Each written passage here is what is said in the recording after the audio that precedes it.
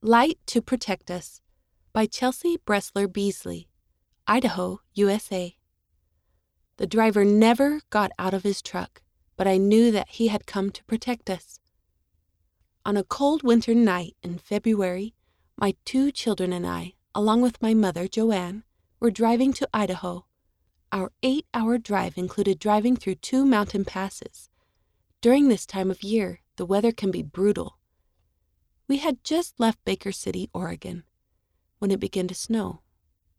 As we drove, the snowflakes grew bigger and bigger.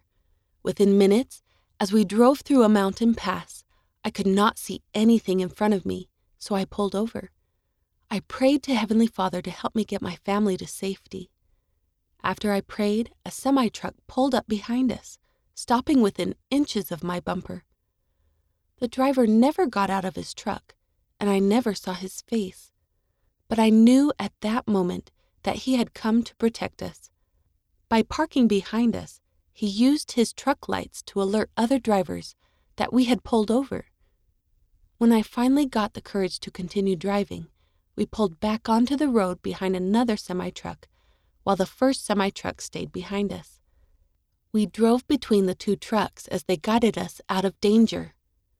As we left the mountain pass, the snow turned to rain.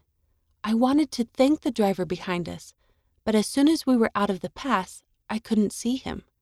By then, I knew we were going to be okay and would make it home safe and sound, which we did. I have never been so scared in my life. I am grateful that Heavenly Father sent guardian angels to protect us, ease our worries, and give me the strength and courage I needed to bring my family home. Ironically, I am the daughter of a truck driver. Heavenly Father answered my prayer by sending us protectors in the form of truck drivers.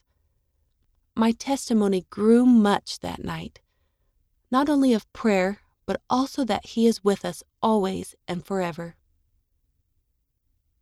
Read by Rena Nelson.